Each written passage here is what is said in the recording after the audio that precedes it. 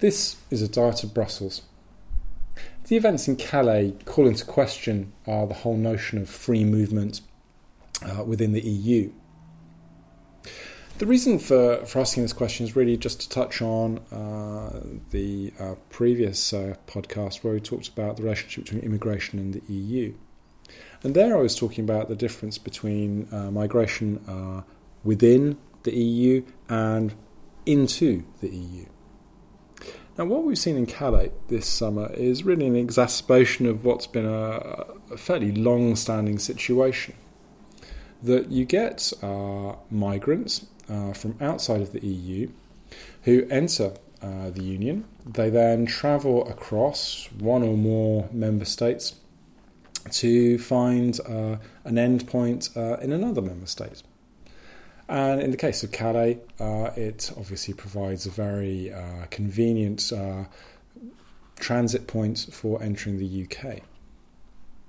Now, from the perspective of the British public, for them they see migrants who have typically come across the Mediterranean. They've crossed through Italy or Spain, through France, up to Calais, and then they're trying to access the UK. Now this raises clearly some important questions and some difficult questions. All of the member states of the EU are signatories to the Dublin Convention, which basically is an agreement between member states and some others to say there should be a principle of trying to spread the load of these kinds of immigrants, and particularly those seeking asylum, who make up a substantial percentage of the volume. And the general guiding principle should be that the first country in which an asylum seeker arrives is the one that should process and handle that particular application.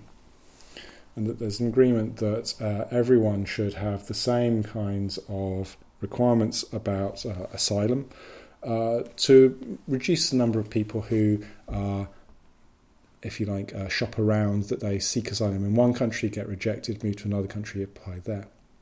So that one application is made, it's dealt with by the first point of contact, and that then that is good for all the signatories.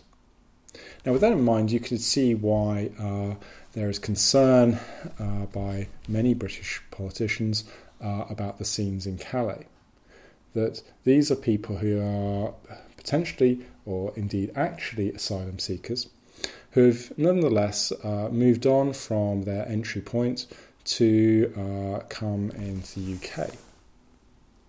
Now, it's certainly true that in the case of most member states, because they don't have internal border controls in relation to their land borders with other member states, it certainly is very easy once you're in to stay in.